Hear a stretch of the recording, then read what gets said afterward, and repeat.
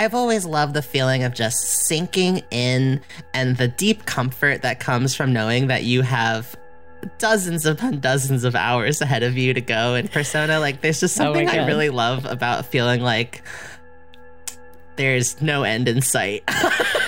Oh, see, I'm completely the opposite. I get very overwhelmed starting a game that I know is this long. The prospect of starting a 100-hour game when there's like so many games that I want to play is always so daunting to me. So see, that's exactly why it's comforting, because I'm like, well, can't play them. Got a 100-hour game to get through. Sorry.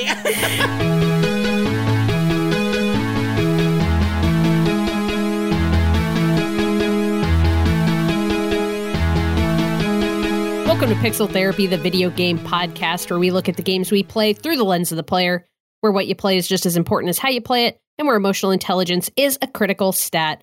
I'm your co-host, Jamie, pronouns she, her. And I'm your co-host, Spencer, pronouns they, them. And this is Pixel Therapy. Let's start the episode, as we always do, with our Patreon shoutouts. This is our special thank you to everyone who subscribed at our Patreon name in the credits tier for the month of March. So that's a very big thank you to Genevieve, Lindsay, Jackie, Ben, Pimhatai, Adiyinka, CD Mess, and 2 new folks on the list. What? Holy cow. Thank you to Ava and Sammy for joining in. Thank you all so much. We really appreciate your support. Yes, welcome to the Patreon team. Remember, if you, lovely listener, want to get your name in the credits, you can hop on over to patreon.com/pixeltherapypod, where you can subscribe for as little as just $2 a month and get access to our monthly bonus series that we call Co-op Mode. Our April episode is going to be coming soon, but there is literal years worth of content on the Patreon platform that you can listen to, that you get access to with just that $2 subscription. So please, if you like what we do here, go over there and check it out. Listen to all the bonus episodes that we've released and let us know what you think about them. And if you're a fan of what we do here on Pixel Therapy, please consider sharing us with your friends and family, rating and reviewing us on Apple Podcasts, or even writing into the show by emailing us at pixeltherapypod@gmail.com, just like our newest Patreon shout out Sammy did. Sammy wrote us a really lovely email that we want to read on the podcast right now. And just thank you so much for this email, Sammy. So this is from Sammy. Sammy writes in and says, "Hi, Jamie and Spencer. My name is Sammy, and I'm a non-binary trans woman living in Louisiana. I've been trying to send this email to you for the past couple of months, but I have ADHD, so yeah."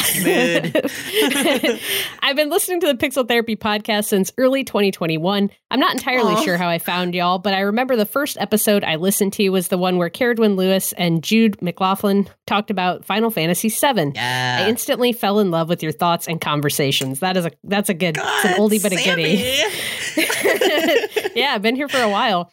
Video games have been with me my entire life. And when I studied the hero's journey in high school, they took on a whole new meaning for me.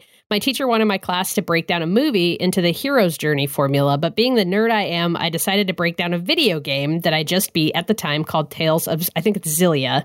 Hell yeah. My teacher was apprehensive about the idea, but once I presented it, she was pleasantly surprised. Yeah, convincing people that video games have great arcs. Fuck yeah, Sammy. We're here for that. Since then, I've been through college, and now I'm a working adult. Scary. Yeah. It's terrifying. I currently work as a consultant, but I wish to be a storyteller in the animation industry someday.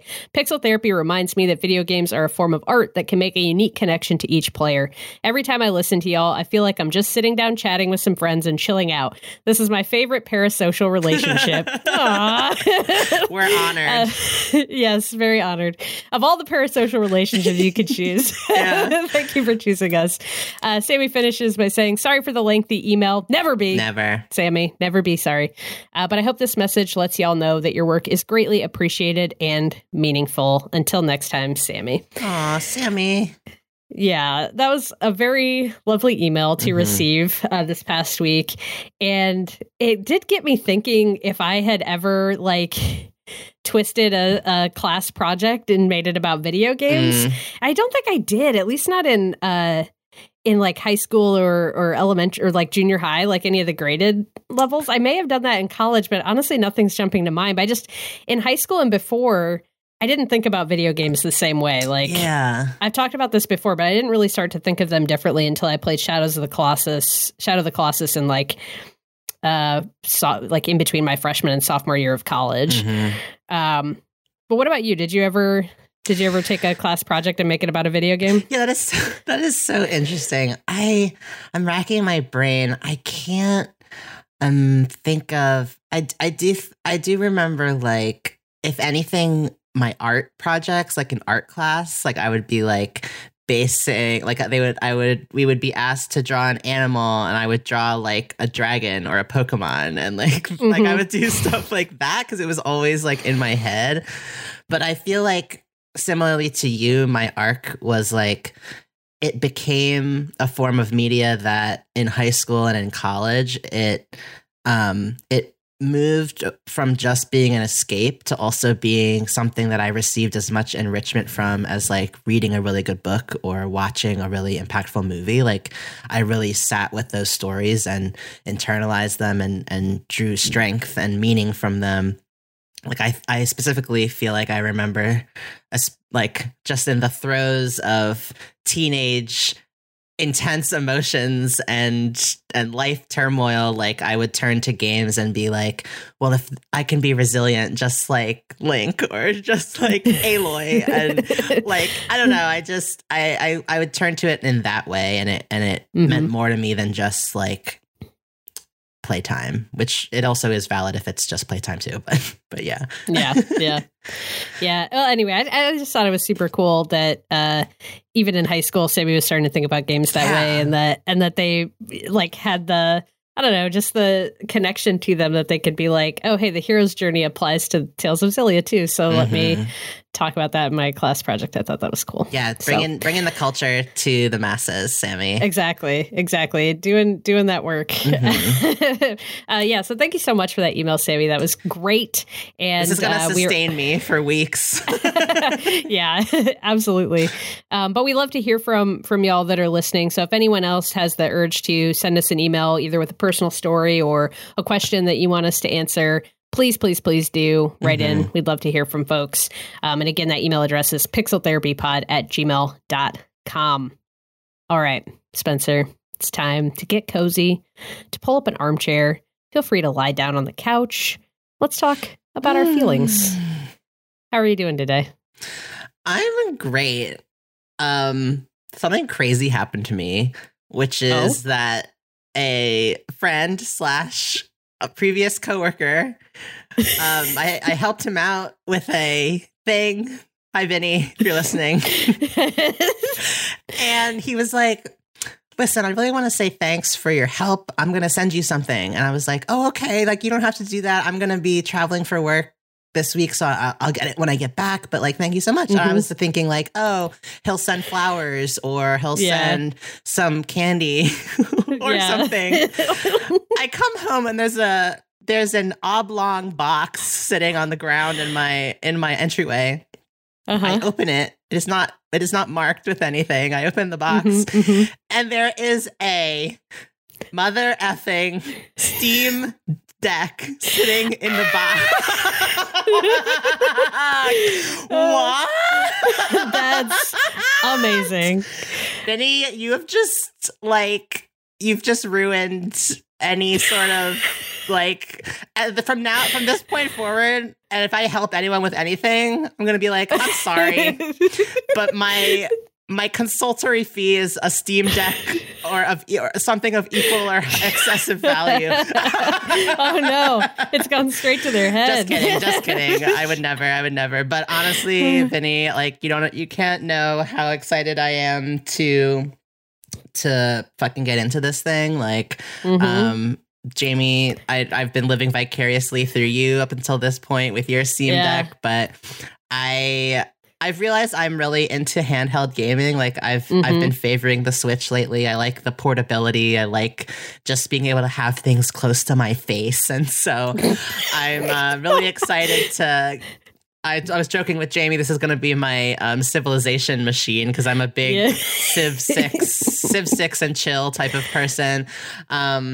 But yeah, I'm going to download a whole mess of games. I love that like Steam is like the first place where a lot of like especially indie games come.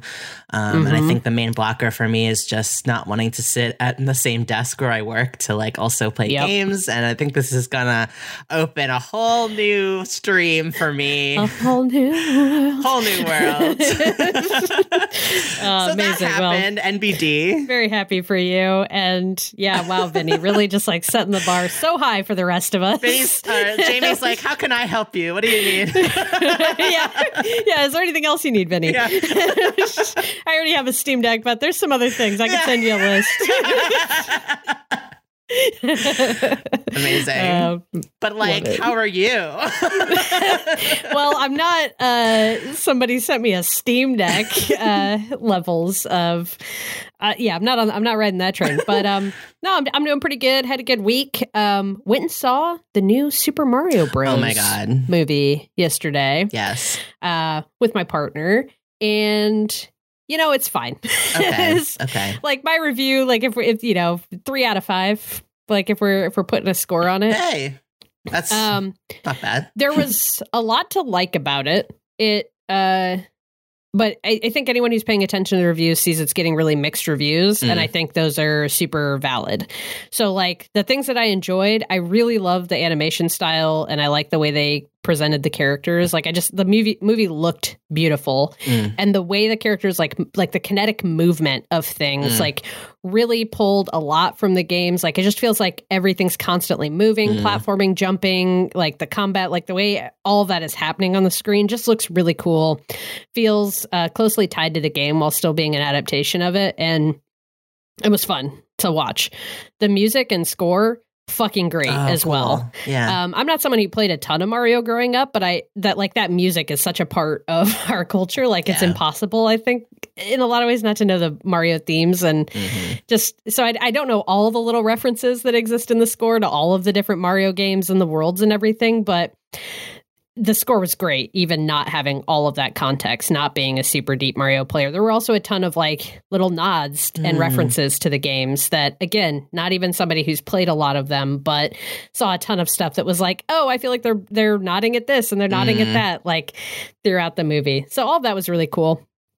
Unfortunately, the plot is just like paper thin. Okay.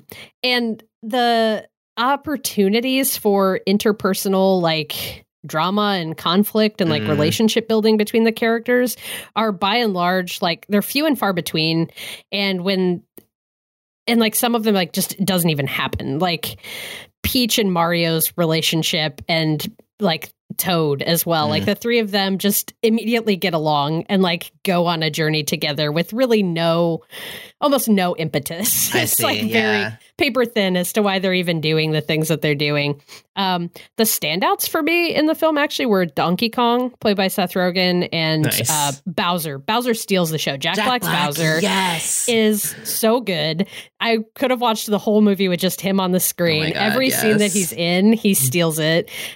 He sings a song in the movie, which is the best, like was so funny, is so great. And it was just like the whole movie, if the whole movie had hit what Jack Black and like they were doing with Bowser, if the whole movie had gone for that, I think it would have been really great. Like I would have really walked away loving this movie. But unfortunately, the stuff with Bowser ends up being like these small moments that kind of punctuate and like bring the film up, rather than the whole movie kind of feeling it's on that same level with what they were doing with Bowser's character. So, but there was like some actual depth that they brought to Donkey Kong, interestingly. And I believe they're making a Donkey Kong movie next. So it kind of made me excited to see where that goes. And I really liked Seth Rogen as Donkey Kong. Like they introduced some interesting dynamics between him and his dad. And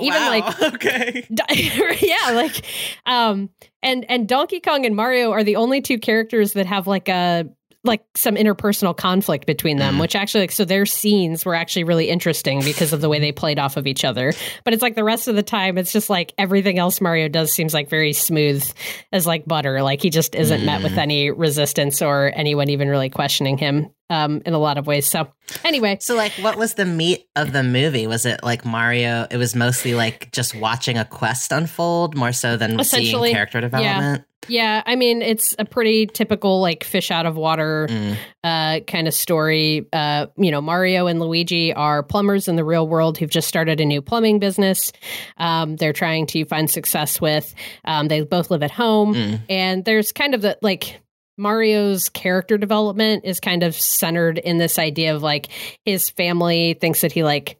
And this was a little muddy for me too. It's like his family thinks that he's like dragging his brother into something. Like, because Luigi always goes along with whatever Mario does. Yeah. So there's this kind of setup in the beginning of like, oh, you're just dragging your brother into something that's going to fail, and you should have stayed at your other job and just been successful there instead of trying to break out and do your own thing.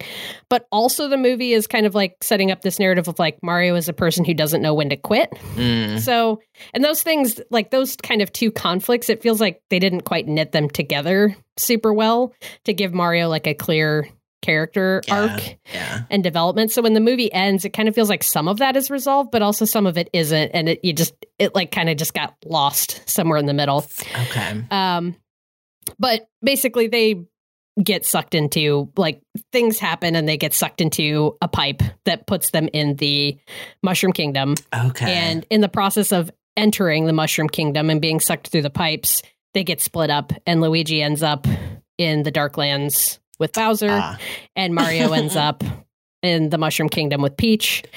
And so Mario ends up like going to Princess Peach to ask for help and gets enlisted to help her because Bowser's coming to attack the Mushroom Kingdom. So they're going to go try to get the help of Donkey Kong and his people to fight back against Bowser. Like, and that's it again. It's just like, and then for some reason there's like a Mario Kart scene. It's like, it's kind of just like, anything to like make the references and stuff happen. Yeah. And it all just happens very easily. But it was like a 90-minute movie. It's definitely a kid's movie. It's like, I had fun seeing it. We had fun seeing it. But I think sometimes you see a kid's movie and it's like, oh, adults can like really enjoy this. There's a lot of, rich character development and interesting plot and stuff going on here. And there's depth to this. And it didn't have that depth. It didn't even really have the humor that I was hoping to see. So it ended up being like really pretty to look at, pretty to listen to, with a few fun moments, but overall not something that I'm like eager to go see or engage with again.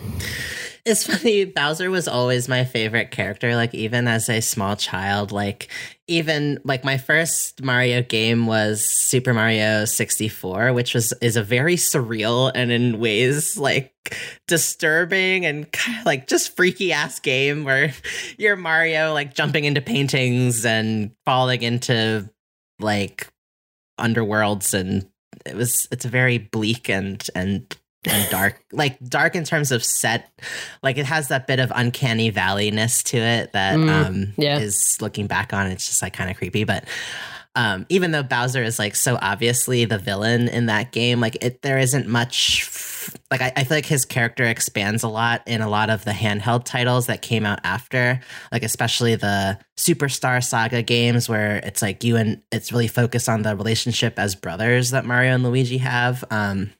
But like in Mario Kart and in Super Smash Brothers, like Bowser was always my character, and I always appreciated the lore of like, is Bowser really that bad? Because like Peach somehow keeps ending up back with him, and she's not exactly like suffering. Like it just seems interesting that he always manages to capture her but never hurts her, and whenever Mario comes to find her, she's just kind of like chilling. Like, is Bowser really like what is so bad about him? And he has tons of kids. Like he's obviously a very active and encouraging father. Like all of the times where you see him like in a lot of the Mario Kart games, you can play as a number of his kids, and it always shows him like high-fiving and like gassing up his own kids.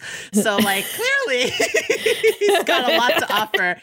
And so I always felt like Bowser was like this misunderstood, almost kind of like the black sheep of the cast, or like the queer cousin, you know, who like no one wants to take the time to understand, but actually is the most interesting and has the most character depth. So I love that Jack Black is Bowser. I hope he gets a spinoff as well. Yeah, that'd be great. That's great.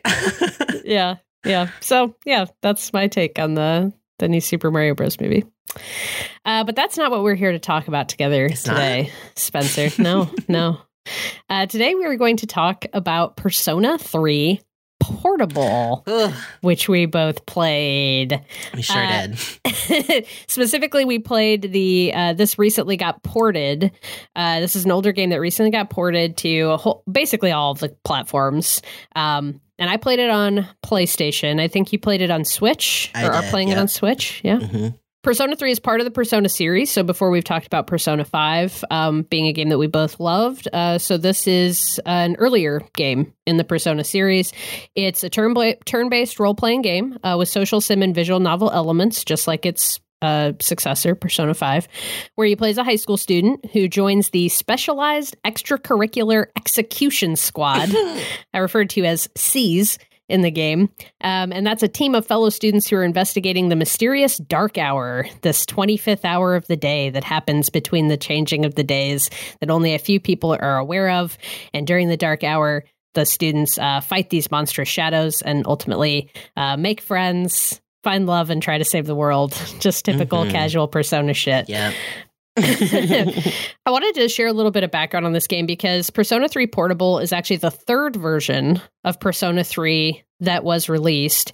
And being the third game in the Persona franchise, it really has an interesting place as being the first Persona game to introduce some of the things that we identify as like key Persona elements today. So a little bit of background. The Persona series is one of several sub-series that exist within the larger Shin Megami Tensei media franchise, which primarily consists of games that each have their own standalone narratives and characters, but through which there are several recurring elements that bind the series together.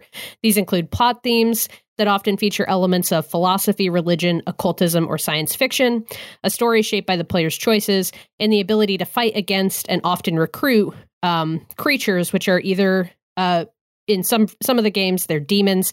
In some of the games, like the Persona series, they are personas.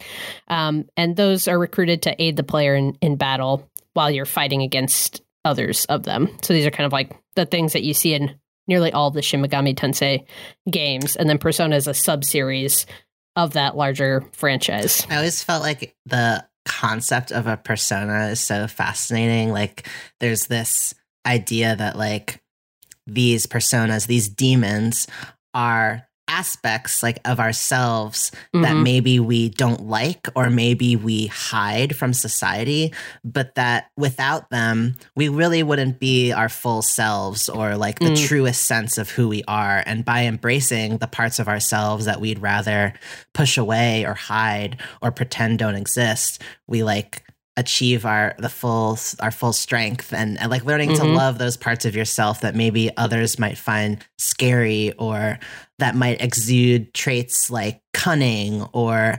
bloodlust or whatever else that like aren't acceptable in society, but that like we as humans all have the capacity for. I don't know. That's just such a cool, and to have that manifest physically as like a monster that is like fighting for you. It's like, holy shit. I don't know. It's cool.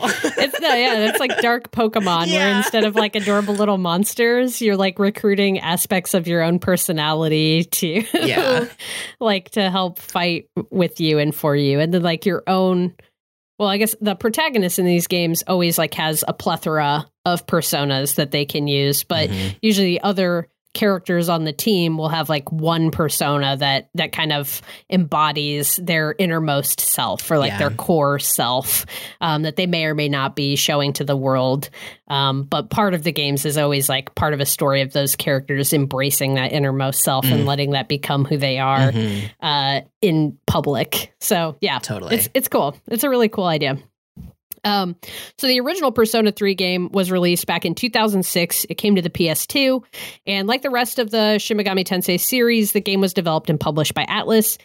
And it was meant to, Persona 3 was actually a a bit of a spin-off to the first two Persona games, which were much more similar to the other SMT series games that came out at the time. So previously, SMT games were, including Persona 1 and 2, were more focused on combat and compendium building. So like having a whole compendium full of all the, almost like gotta catch them all kind of vibes. Yeah. But instead you're catching all of the demons and adding them to your compendium and fusing them and doing other things like that.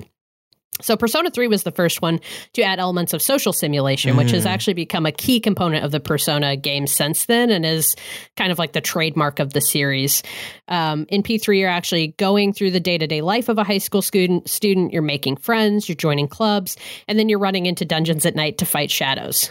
So this structure has become the core backbone of the series, and that got its start in Persona 3. So it's a really cool piece of Persona history when you look at it in that respect. Yeah. So then in 2007 / 2008, respectively, for the Japan and US releases, we get Persona 3 FES, which the FES, they've said it is in reference to festival. So Persona 3 Festival.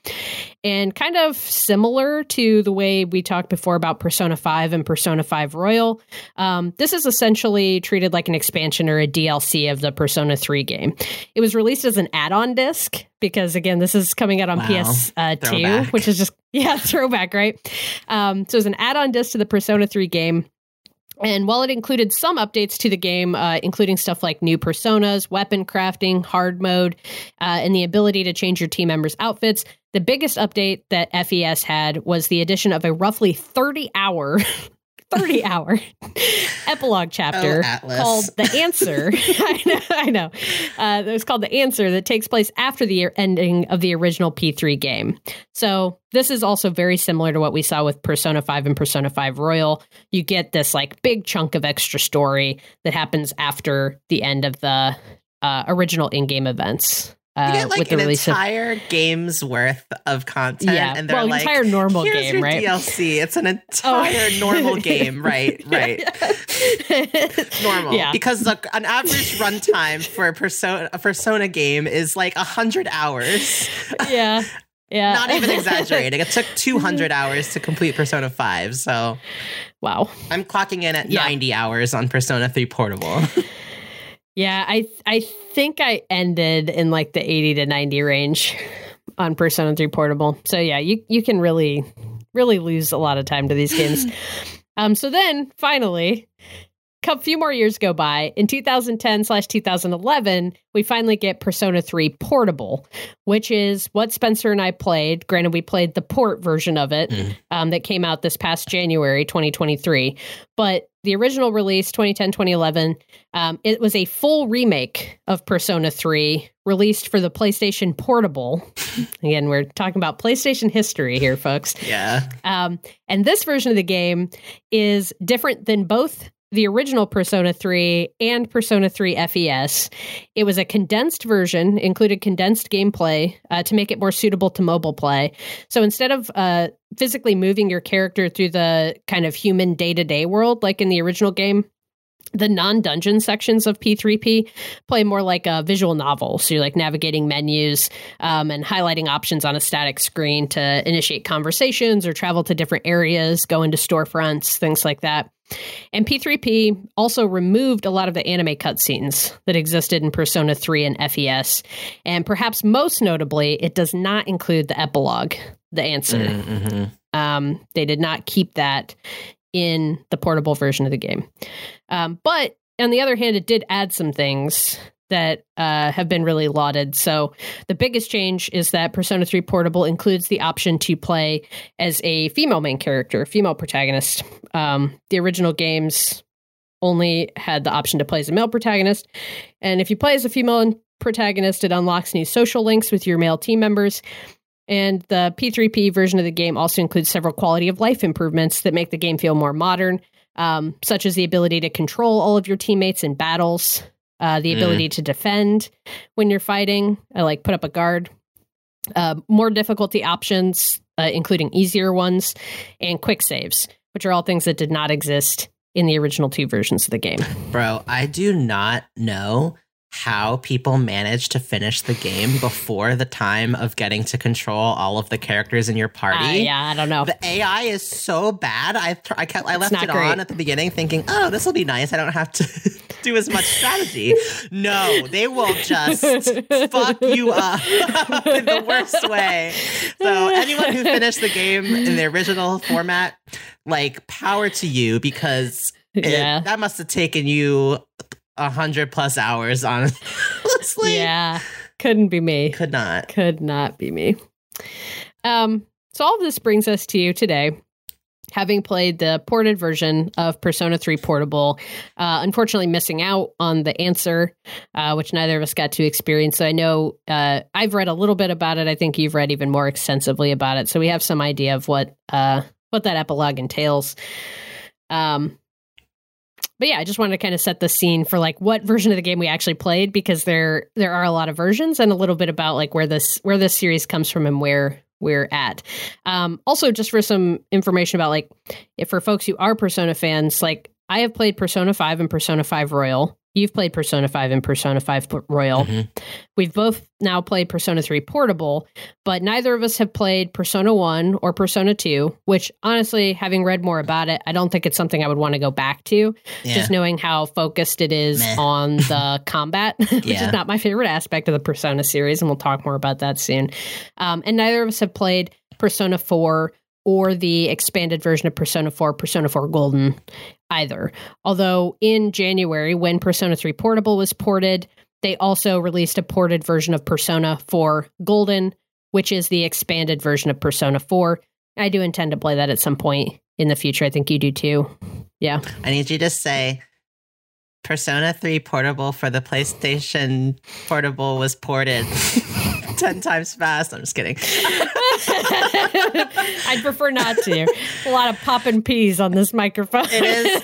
Oh my God. Yeah, that's great podcasting. But yeah, Golden is definitely on my list. Like I definitely need a break to like just have my brain be filled with something other than Persona for like a couple weeks at least. But I've always loved the feeling of just sinking in and the deep comfort that comes from knowing that you have dozens upon dozens of hours ahead of you to go in Persona. Like there's just something I really love about feeling like there's no end in sight. Oh, see, I'm completely the opposite. I get very overwhelmed starting a game that I know is this long. And I think that probably comes from just my general feeling of like FOMO. I'm always listening to the podcasts and watching the Twitters and stuff and staying on top of like what's coming out. Yeah. And so there's so many games that I'm constantly getting inundated with that I'm like, ooh, that seems cool. I'd love to try that. I'd love to try that. I'd love to try that. So, which I'm never, even if I was only playing short games, would never play any of those. But the prospect of starting a 100-hour game when there's like so many games that I want to play is always so daunting to me. So see, that's exactly why it's comforting, because I'm like, well, can't play them. Got a 100-hour game to get through. Sorry. Just going to miss out on all of that other stuff. Whereas for me, I'm like, well, I've got to try to do it all. Yeah. The two sides of our personalities here. But Spencer, now that you've played Persona 3 Portable, what do you think of it? What'd you think? Yeah, I mean, it was definitely nostalgic. Like, as soon as you get into the game, you're like, oh yeah, like this is a game made in 2007 for people living in 2007. Like, it was just, the main character is like 2007 Gerard Way, like got the fringe covering one eye, wearing an outfit straight out of like the emo playbook of like somehow looking like a band teacher fell into a Hot Topic. Oh my God. Like there's just, I mean, there's a lot of the themes and concept and like mechanics, which we'll get into more, are very like speaking to the vice grip that emo subculture had on youth in that time. And it feels very like nostalgic and like pop punk in like a fun way. And so that was really cool to experience and just be like, oh man, like this was me back in my scene era. But so there's that. I did feel like too it held up really well, like in terms of I didn't feel like I was playing a super dated game in terms of I know it was completely rebuilt and that shows. Definitely some of the dialogue and just the thing like the characterization of people and stuff like some of that felt dated and wouldn't fly in today's society, but it's fun to look back on and be like LOL, like this was so normalized back in 2007.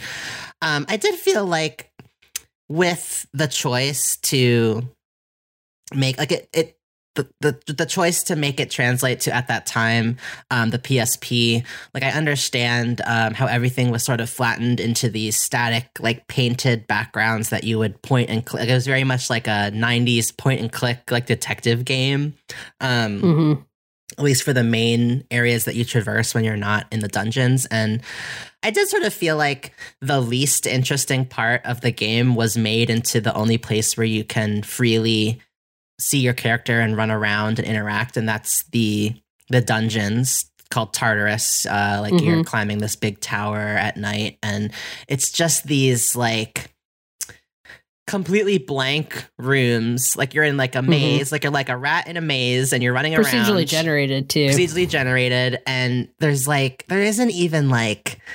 There's nothing. It's just an empty maze. Like there's empty no objects. The only things to interact with are the enemies, which are characterized as like, even though when you get into the battles, the enemies have different like characterizations to them. The enemies that you actually see wandering the world are characterized as kind of like these oozy blobs, right, with arms and eyes, and then treasure chests, and you're looking for stairs, and there's like treasure chests and portals, and that's it, kind of. I almost feel like it would have been more fun if they had just made the dungeons like, I mean, I don't know. I guess it gets harder to solve for how do you discover more personas, but just like make that static and make that be like, which door do you want to go in? I click on that one and then I fight and I keep progressing through until I make it to the stairs, and then have the parts where I'm living my daily life as a student, actually exploring different areas of Tokyo, going to different neighborhoods, different landmarks, like let me run around in those spaces instead.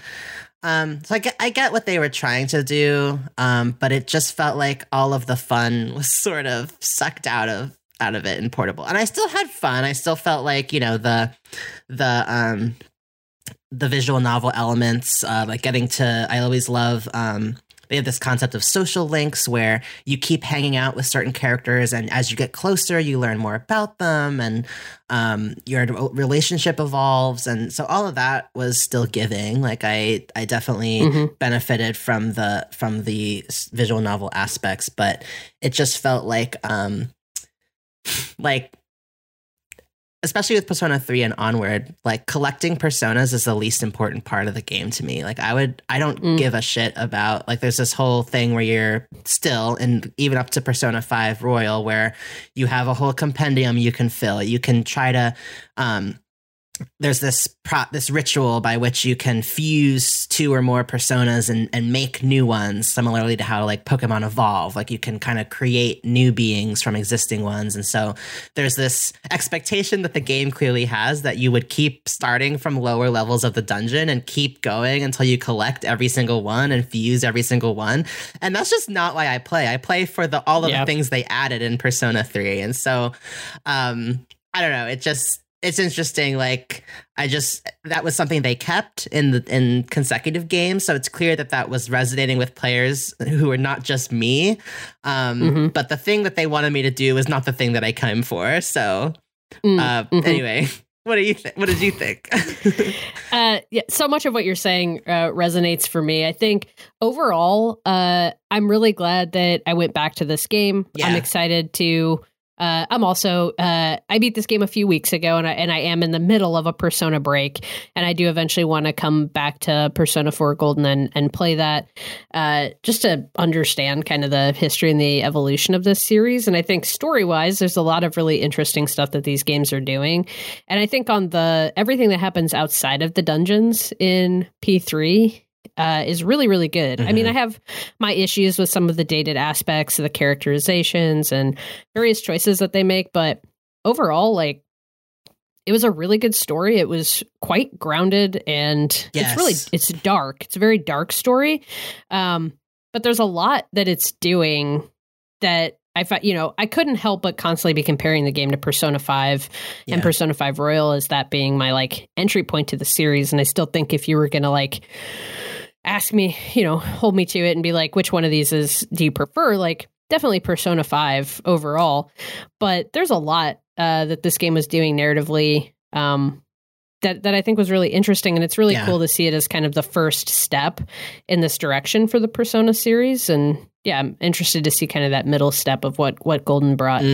But I agree with you that for me anyway, the combat is the least interesting aspect of these games, even in Persona 5. And I think this game leans even further into what at the time were like very traditional Shin Megami Tensei like aspects of how these games worked. And I'm sure it's really interesting for some folks, but it's just not why I play these games. And I found the grind to get where you needed to with the combat to advance the story to be really draining. And not particularly fun. This definitely became a game where as soon as I went into the dungeon, I had a podcast on because there's nothing happening narratively in the dungeon. Nothing. Like literally nothing. No dial. Like there's no advancement of plot. There's no banter.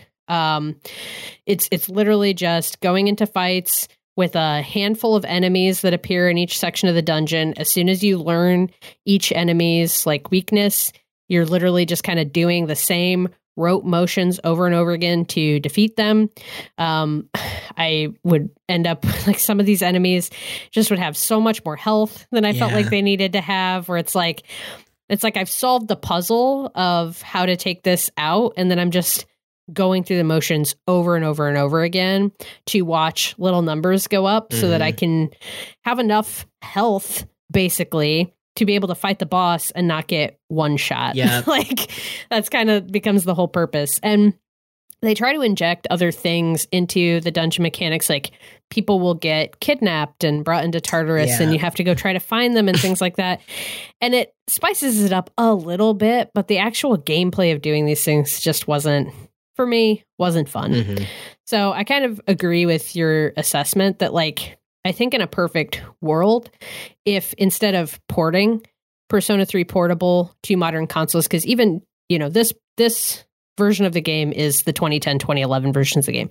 They made no updates in the port, really. It was, just took the PlayStation portable version of the game and released it in more places. I mean, obviously there's a lot more that goes into a port. I'm not trying to belittle the work that goes into that, but they didn't change gameplay elements.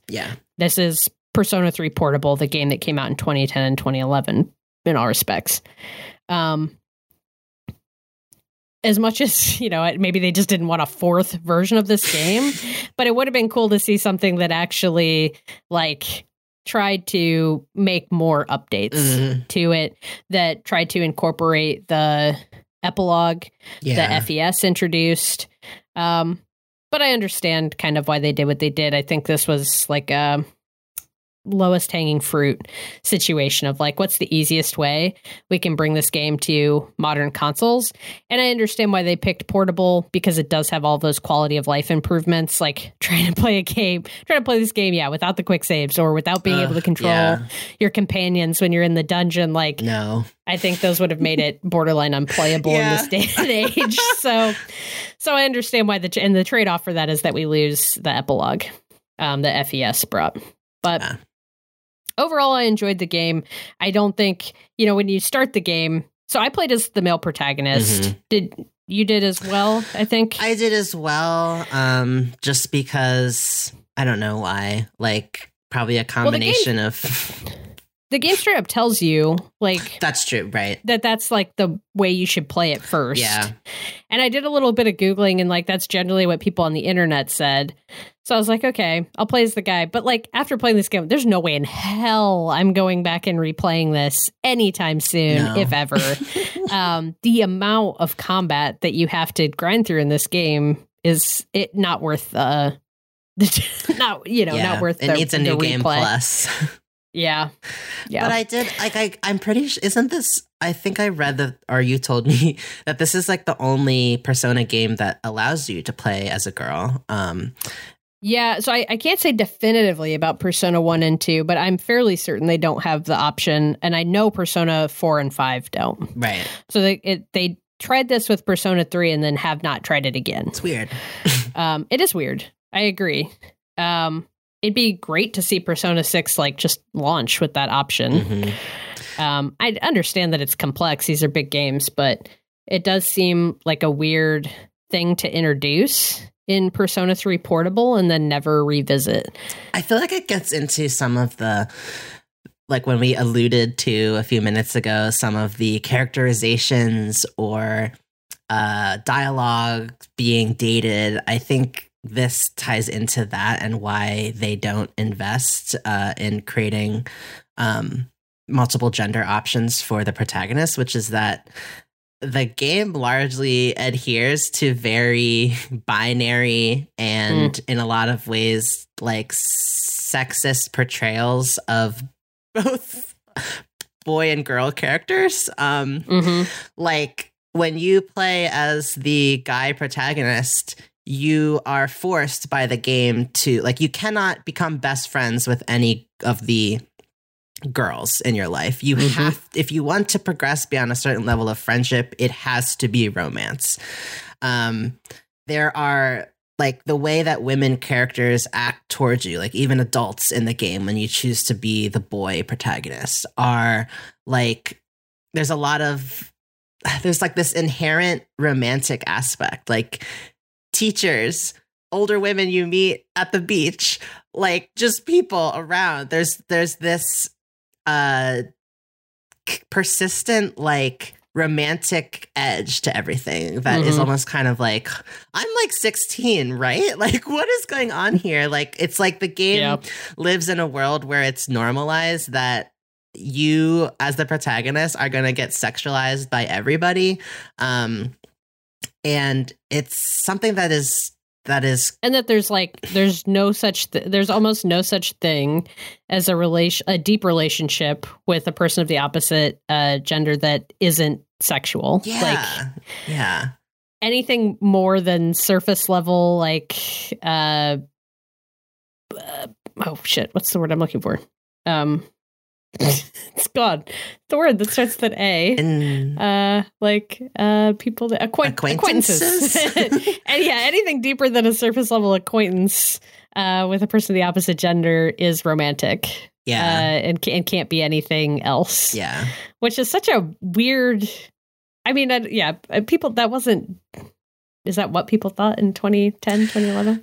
I don't know if that's what everyone thought, but I think, I mean, I'm sure that there are dominant cultural standards that come into play. Like I'm not going to make a sweeping statement that like, oh, in Japanese culture, women are like this and men are like that. I think just like any other form of media, there are a small group of people who are defining the narrative and they have a worldview that makes it through into the characters. I do think there's some nuance in the sense that Persona does have a very like heady collection of themes that it's trying to tackle. And a lot of that boils down to like base human cruelties or desires that aren't acceptable, and like the fact that deep down like what does society at large, like what do we owe to each other, like what do we feel about each other, how would we act if we didn't have the framework of society kind of telling us the rules.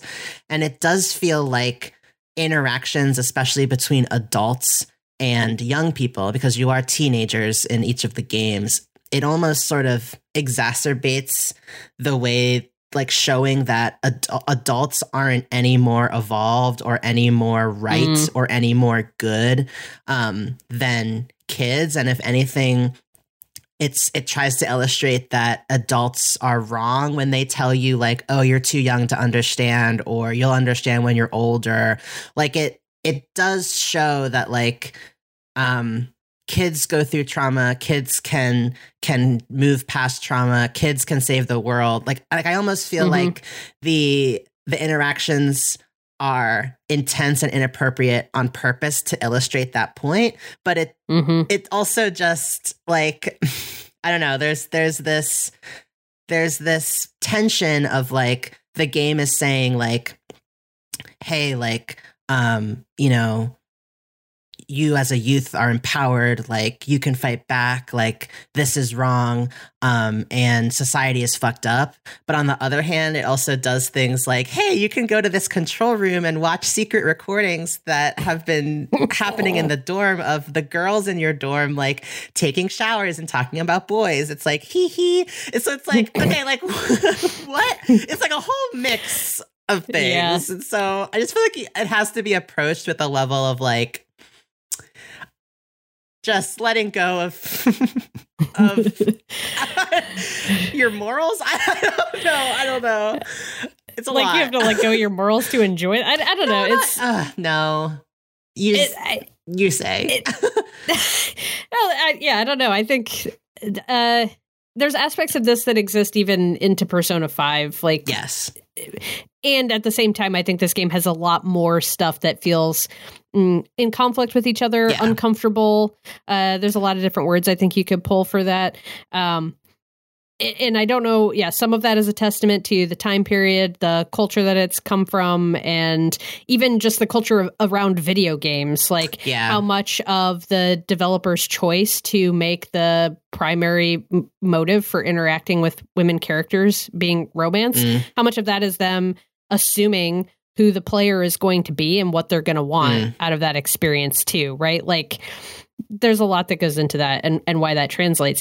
And at the same time, the game can have all of those elements and still have like really interesting, deeply developed like women characters in the game. Like one of my favorite characters in the game is it is the person that I ended up like romancing and who like I think canonically is like who the player character dated like in my head canon.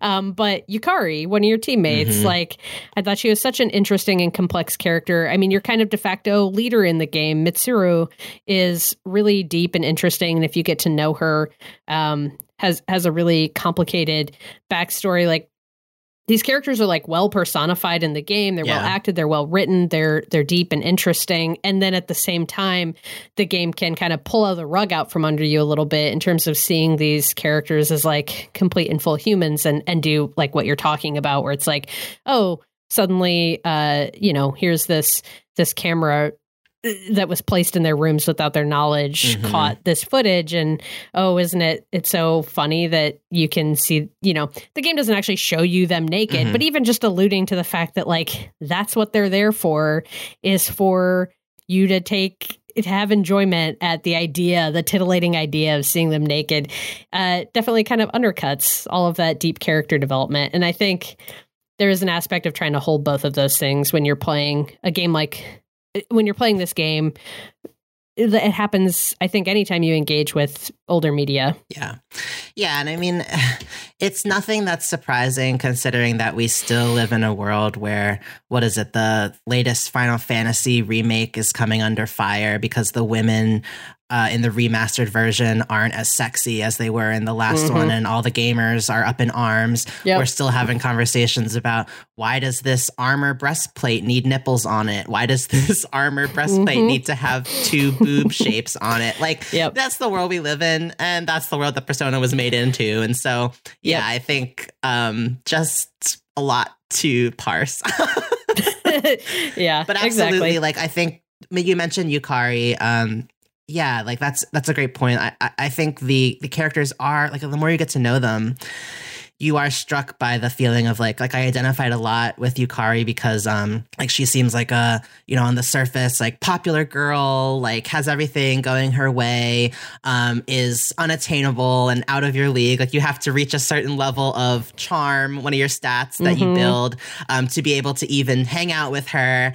And then the more you do, you realize like, hey, like she's had to parent herself. She's been put in a position where she's neglected and ignored. She keeps a lot, she compartmentalizes a lot, and she I don't know, it's like it's very nuanced, and the characters do have very interesting and compelling backstories, and they aren't treated, even though like there might be silly scenes like that where they're trivialized, at the same time all of the women characters that you interact with are also full rich people themselves, so it's like the game is doing both somehow.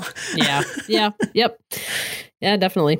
But we kind of jumped in there a bit with the characterization stuff. I feel like we should talk a little bit about the story, especially because I think the themes and story in this game are really, really good, but also way darker than we see in Persona 5 and later entries of the Persona series. And from what I've read, it sounds like this is kind of a standout in this game. I pulled a quote from Polygon from a piece by Chelsea Stark called Persona 3 Portable is messy, weird, and lovable on modern platforms. And Chelsea writes, Persona 3 Portable tells the darkest story in the modern Persona franchise. Yes, Persona 4 follows a murder mystery, but there is plenty of levity and humor. Persona 3, however, assails me with death at every turn. Every student has a terribly tragic past. Many are orphans or have rocky relationships with their parents if they are alive. And most of the social links I spend my afternoons and evenings developing involve tragic figures struggling through depression. And that, it's death at every turn is exactly what this game feels like, in a way that is both, I think both speaks to that kind of emo like vibe that you were articulating earlier. And that's like almost too much to the point of like feeling almost false. And yet there's still like this something about the way everything is so dark that death is kind of undercutting everything, that so many of the characters that you interact with are struggling with depression. I mean, one of the main things that's happening to the world in the game is that people are coming down with what's been dubbed apathy syndrome, which essentially just sounds like extreme depression. Those that suffer from apathy syndrome have a quote unquote debilitating level of apathy. They wander aimlessly through town, almost zombified. And what you eventually learn is that these folks have had their soul or their psyche kind of devoured by the shadows, so the personas, the demons, however you want to kind of characterize them. And that's what your players are fighting against, to end the dark hour, to end the apathy syndrome that's taking over the world, that's infecting so many people. Yeah. So you're kind of like fighting against this darkness, this depression. Like to that point, it feels like this game really has a futileness that overshadows it, that really compounds the darkness that it's dealing with. Like I feel like in Persona 5, at least, that's my frame of reference, there's a hopefulness undercutting everything. There's this promise that we're all working towards something together, and that when we work together, there's nothing we can't achieve. Like very classic like JRPG like thrust. And in this game, I mean, even the setup of the narrative is like all of these students are coming together unified by this goal to eradicate the shadows, which will then save the world, they think. And as they progress, they realize the more shadows they defeat, paradoxically, the more people are coming down with this apathy syndrome, the worse it's getting. And then you finally realize that like there is no happy ending coming. Like not to not specifically like totally spoil things, but like there is no hope at the end of this game. Death, as it is in real life, is inevitable, and this game doesn't try to shy away from that or bring in some like hopeful, Deus Ex Machina like resolution. Like it's just like true, and it sits really heavily because for me, it really struck me over and over again that these are kids. Like they are very earnestly like working together towards a goal, and to just have that ripped away from them goes against like anything we learn from storytelling, as well as like the specific kind of storytelling that we've come to love from JRPGs, which are very much like, let's band together and fight God and everything will be fine. Like this takes all of that away. And yeah, I think it really sets it apart as like a really dark entry in the series. But again, I think it ties into some of the philosophical, occult, like kind of like very heady themes that it's trying to talk about and tackle. I was coming across some quotes myself. There was a piece written by Willa Rowe for Inverse talking about how 15 years later, the ending, the most bold ending that says, sorry, the title of the article is 15 years later, the boldest video game ending ever still holds up. And in this piece, Willa brings up Albert Camus, who was a philosopher who wrote a lot about death and how, in a lot of ways, we as humans yearn for death. And one of the quotes that Willa includes in their piece was, in his essay, The Myth of Sisyphus, Camus postulated that the reality of life is enough to drive anyone to end their existence. It is only through looking death in the face and understanding the absurdity of hope and joy that one may continue to live. And I really think this game really explores that tension, that like death is truly absurd. The idea that someone could just be gone is like impossible for any of us to wrap our minds around. And yet, like, the reality of being alive is also full of endless suffering and can be impossible for us to wrap our minds around. I think anyone who also identifies as trans or queer or as a POC, at least in America, can like, you know, every day it feels like, especially now, is a practice of like not looking too hard at the reality of what's going on around me in order to not break down into tears and not make it through the day. Like, a lot of life is looking in the face of extreme suffering and choosing to continue. And I really think this game, for all of its darkness, there is validation and kind of relief in that, in that, in someone else recognizing that, yes, like, there is no pretending, like, life is hard, the world is hard, and that's true. So it is giving that. I did a bit more reading, just because when I was reading a bit about Albert Camus, I was like, oh my gosh, so much of this is resonating. I found another quote by this person, Alan Emmons, who is an author. He actually wrote a book about like crime scene cleaners, and I didn't read the book, but that's where this book that's where this quote comes from, and I just thought it knitted together some of these ideas really well, so I wanted to read it.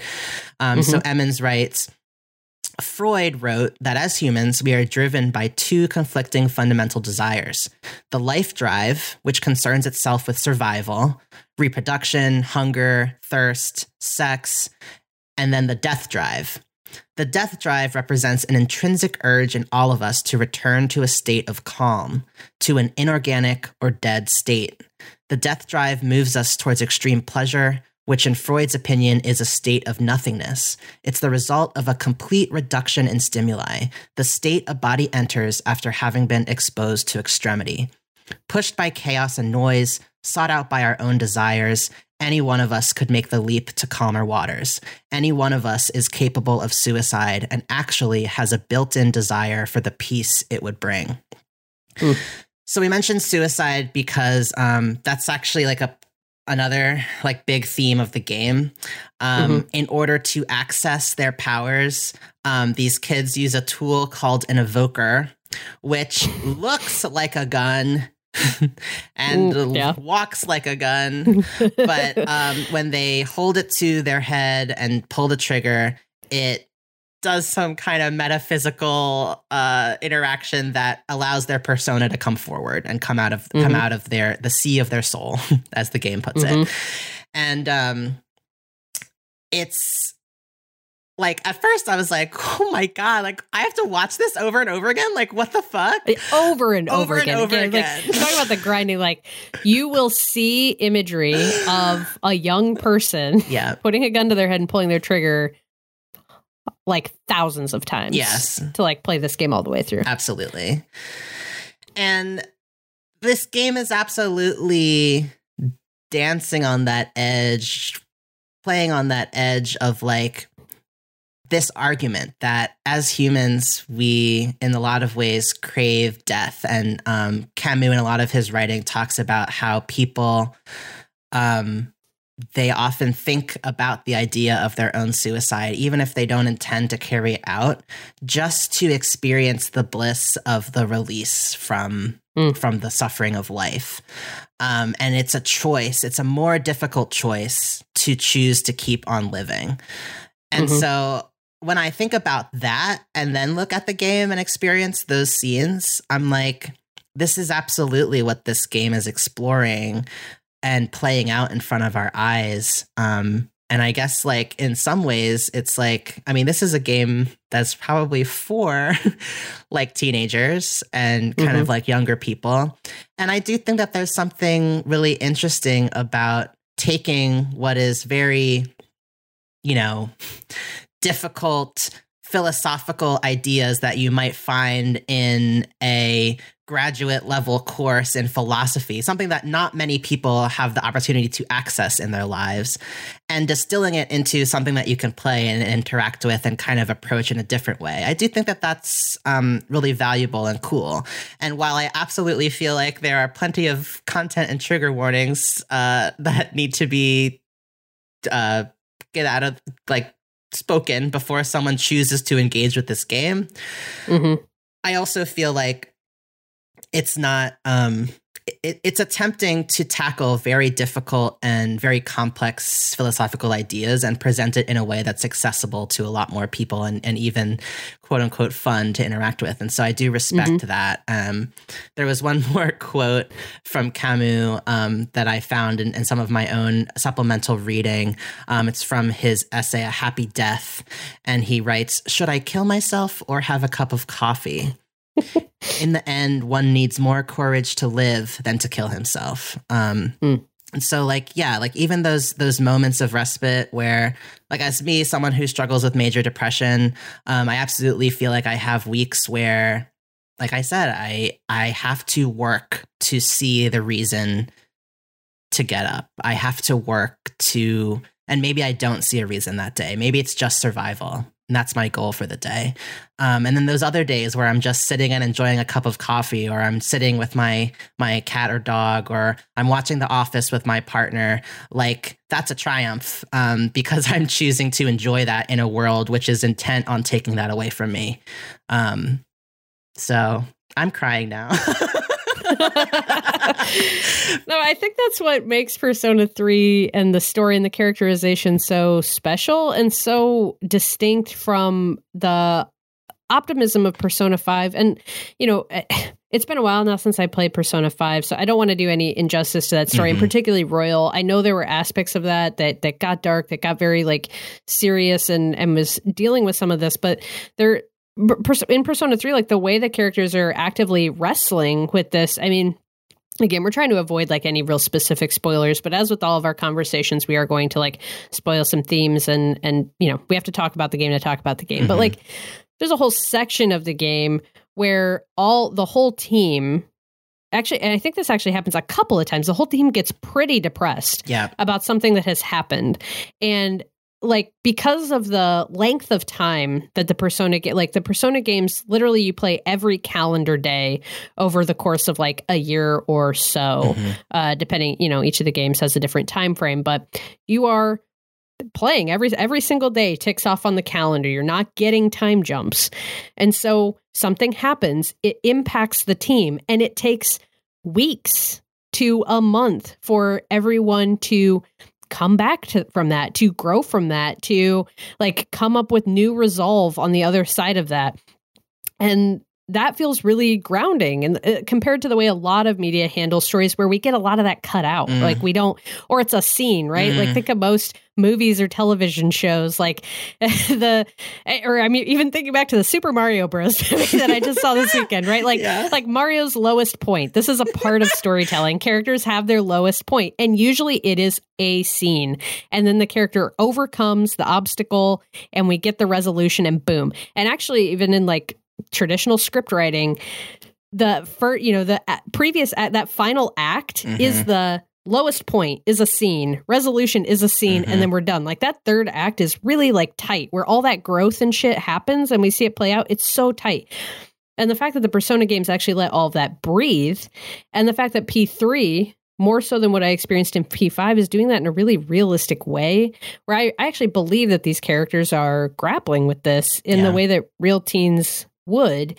And so it makes where they land when they do find their resolve, when they do have their moment of coming back to themselves or deciding that they do want to fight, it feels really earned, because you watched what they went through, and what they went through was fucking hard, but you believe how they've gotten to the point that they are. Like that, it doesn't feel, glossed over or anything or sugar-coated. It feels like they really went through it and have come through on the other side of it. And so for as like ridiculous as the evoker is, or like how inundated you get with that suicidal imagery of them shooting themselves in the head, the idea that it is in the face of death that we can find our truest selves to fight back with is, I think, a really poignant one. Oh, yeah. That they're doing with a really kind of silly animation. That's a beautiful observation. I love that. Yeah. But for me, that's what makes this game so special. It makes the story really good. And honestly, if I could experience that as a visual novel, like if we could just get this package, it's like a visual novel that allows you to make friends with these characters. Like if we could just separate the dungeon stuff out and like let that just be a cutscene that happens. Like I think it would be so much easier for me to recommend this game for folks to play, and it would be something that I'd be more willing to come back to and try again. And the game, I don't want to pull us down another tangent, but like so many of the social links in this game does an interesting thing with the social links that I want to talk about for a minute, that I didn't experience with Persona 5. With Persona 5, nearly all of the characters, so let me back up 1 second. Yeah. In the Persona series, you form, I think you were talking about this a little bit ago, but you form friendships basically with various characters in the game, and they create these things called social links that actually have like a rank up system. So you have like, you rank numbers 1 through 10, and each person that you can form a social link with the game, within the game is represented by a member of the Arcana, like the Tarot Arcana. And by ranking those relationships up, you actually get benefits in the combat and the Persona Fusion side of the game as well. So it all kind of ties together. So you are rewarded for, in the normal day-to-day human life, hanging out with people, ranking up those social links, and then getting combat and dungeon rewards for that. It's a little different how all of that works in each of the Persona games, but like that is a thing that Persona 3 introduced and became a core part of the franchise. So the social links that you have available to you in Persona 3, I felt more in Persona 5, everyone that I was introduced to, that I had the option to hang out with, like almost everyone, I immediately liked them to some degree. I think the characters in Persona 5 are, by and large, outside of like maybe one or two that I can think of, likable and interesting from the outset. I'm immediately like, oh, like I like you. I want to spend more time with you. Yeah. I felt almost the opposite in Persona 3, where nearly every character that I could socialize with, my initial couple interactions with them, I did not like them. There's some standouts, and I think the members of your team are a lot of the teammates that you can hang out with there. I'm already invested. We're teammates. There's the old couple at the bookstore that I was just immediately smitten with. I'm like, yes, I would like to hang out with my grandparents, my bookstore grandparents. But a lot of the other ones, you have a friend in your class that you can hang out with named Kenji, and like, I fucking did not like him at all.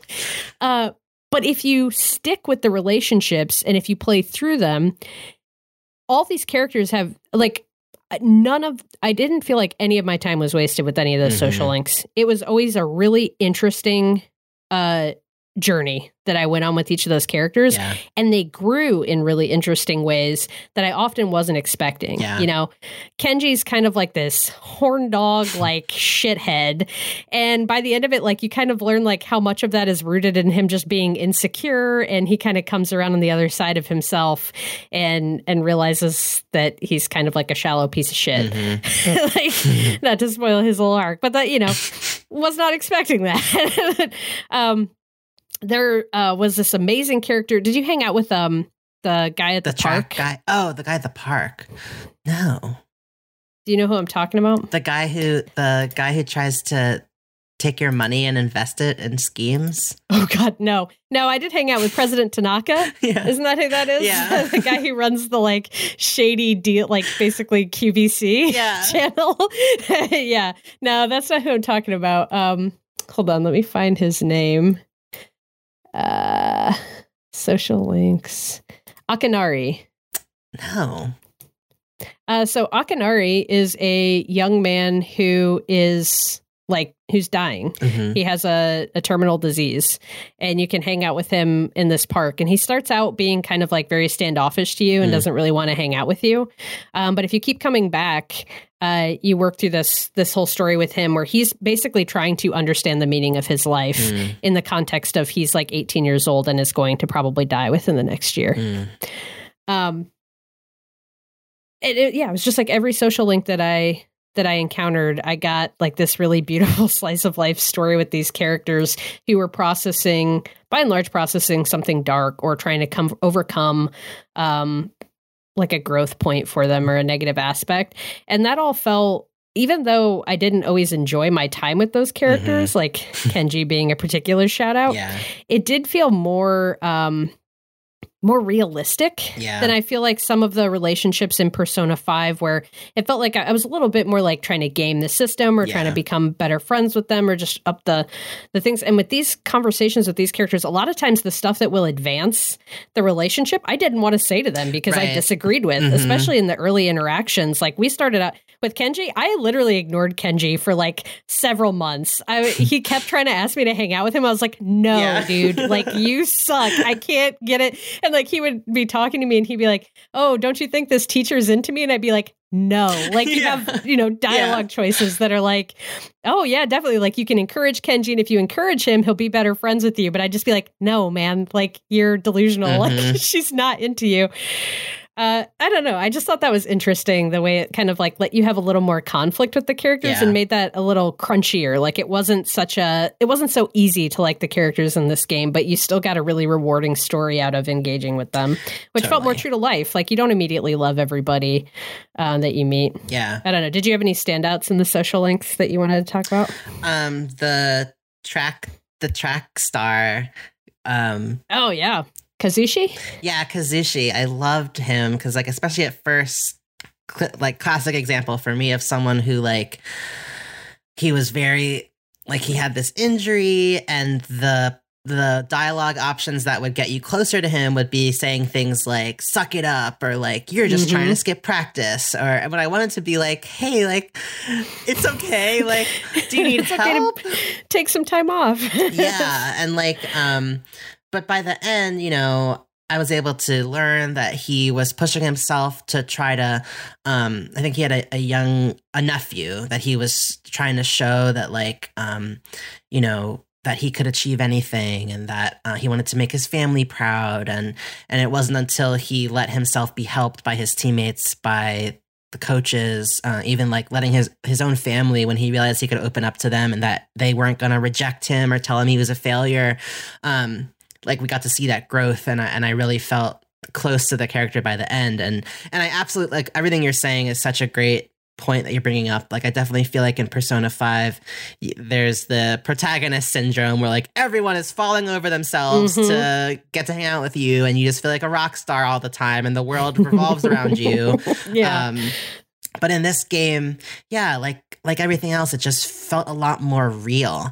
And it reminded you that, like, just because you aren't being fawned over by someone, or just because it may take time for them to open up and for you to get close, it doesn't mean that the time is wasted or that you're not learning something from the interaction. And yeah, it was healthy, I think, just to, I don't know, it's like, I don't know, games like like obviously it's a game, we're playing it for fun, but I'm just saying like this idea that like, oh, all social interactions should be easy and should cater to your needs is not representative of real life. And I did appreciate the way that the game let you dislike people and didn't make a judgment on that. Like, just because you didn't like them doesn't mean that they're bad people, which I think is an equivocation that a lot of other games might make. Yeah. And I think in that same vein of like avoiding protagonist syndrome, something that I just thought was really interesting that I don't think we get as much of in Persona 5 is the way your teammates and other characters have interactions that you're not a part of. Yeah. Like, and have like fully dynamic relationships separate from you. You'll get cutscenes, like visual novel scenes playing out where, you know, Mitsuru and Akihiko, two of like kind of like basically you're like team leaders, and they're the oldest members of the C's team. They're seniors in high school. They have been doing this for a lot longer than everybody else. They're in class together. They're in the same grade. They have a whole relationship that you're not a part of directly as the protagonist, and you see them interact, and they have a way of understanding and interacting with each other that you're not a part of. They have another friend who used to be part of the group that they interact with, and you're not really a part of that. That doesn't happen in Persona 5. Again, everything kind of revolves around the protagonist in Persona 5, and you're the key central like thing that has brought all of these people together. And in Persona 3, like, you're joining a team that already exists. These people already have a dynamic with each other, and they have relationships outside of the group that you're not a part of, that aren't just a part of advancing their story, that are like actually meaningful to them, and ways that they interact at school that's separate from the C's group. And I thought that was really interesting. It'd be cool to see Persona.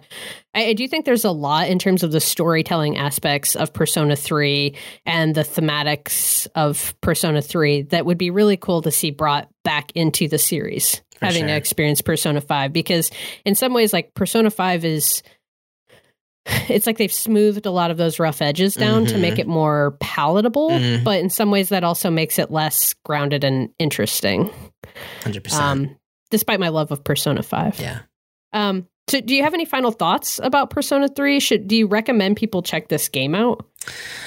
I think if you are completely new to the Persona series, that it might behoove you to start with Persona 5 Royal, because I think it's the most stylized, the most fun, and just like quality of life improved. Like, it's so bringing so much to the series, and it was such a phenomenon that I just really feel like it's the best place to start. But if you get through that and you're like, I want to go deeper, or you feel ready to kind of like look at some themes that might be harder to grapple with, or you just want to explore the series a bit more, then I definitely think Persona 3 is the next place to go for just really getting a full picture of everything that this series is trying to talk about. Yep. Yeah, I agree with that 100%. I really enjoyed my time with Persona 3, and I think if you're someone who has played Persona 5 and has any interest in going back, give it a try. I mean, be prepared with the things, like I said, like there are gameplay elements of this game, and as we said, there's characterizations and narrative elements that haven't aged quite too well, and definitely be aware of that content warning. Like, I'm pretty sure you see the first image of a teenager putting a gun to their head within like the very first cutscene of the game. Like, it is there. And so, you know, this might not be for everyone. But I think if you're looking for an entry point into the Persona series, I don't think Persona 3 is the place to start. I don't think you really lose anything by playing these games out of chronological order. Again, they're all pretty standalone stories. So start with Persona 5 because that is the most accessible. It's a lot of fun, and it's still a really good game. Like the things that I wish that the series had carried forward in terms of some of the like the way characters interact with each other, I wasn't missing those when I played Persona 5. There's so much enjoyable about Persona 5, and it's so much easier to get into and enjoy. And so it's just so much more dynamic and vibrant. It really leans into that social sim side of the game. Yeah. But as someone who has a deep appreciation and love for Persona 5, to come back to Persona 3, it was really cool to see where this all started and get like a really surprisingly deep and thoughtful narrative with some characters that I really came to love. Yeah. All right. Time is up for today's session of Pixel Therapy. Thank you for tuning in, and we hope that listening to our thoughts and feelings gave you some thoughts and feelings of your own. If you want more Pixel Therapy, come check us out at patreon.com/pixeltherapypod, where you can snag that monthly bonus episode for just $2 a month. Plus, get opportunities to get involved with the community and influence the show directly. If you're not up for contributing monetarily, but you enjoyed this episode, you can show your support for free by rating and reviewing us on Apple Podcasts and following us on Twitter and Instagram at Pixel Therapy Pod. That stuff is just as important, and we appreciate it just as much. And you can keep up with all of this stuff and more by visiting our website at pixeltherapypod.com. Finally, since we like to put our money and our energy where our mouth is, we end every episode with a recommended side quest. This week, I want to tell y'all about Walk Out to Learn. So on April 21st,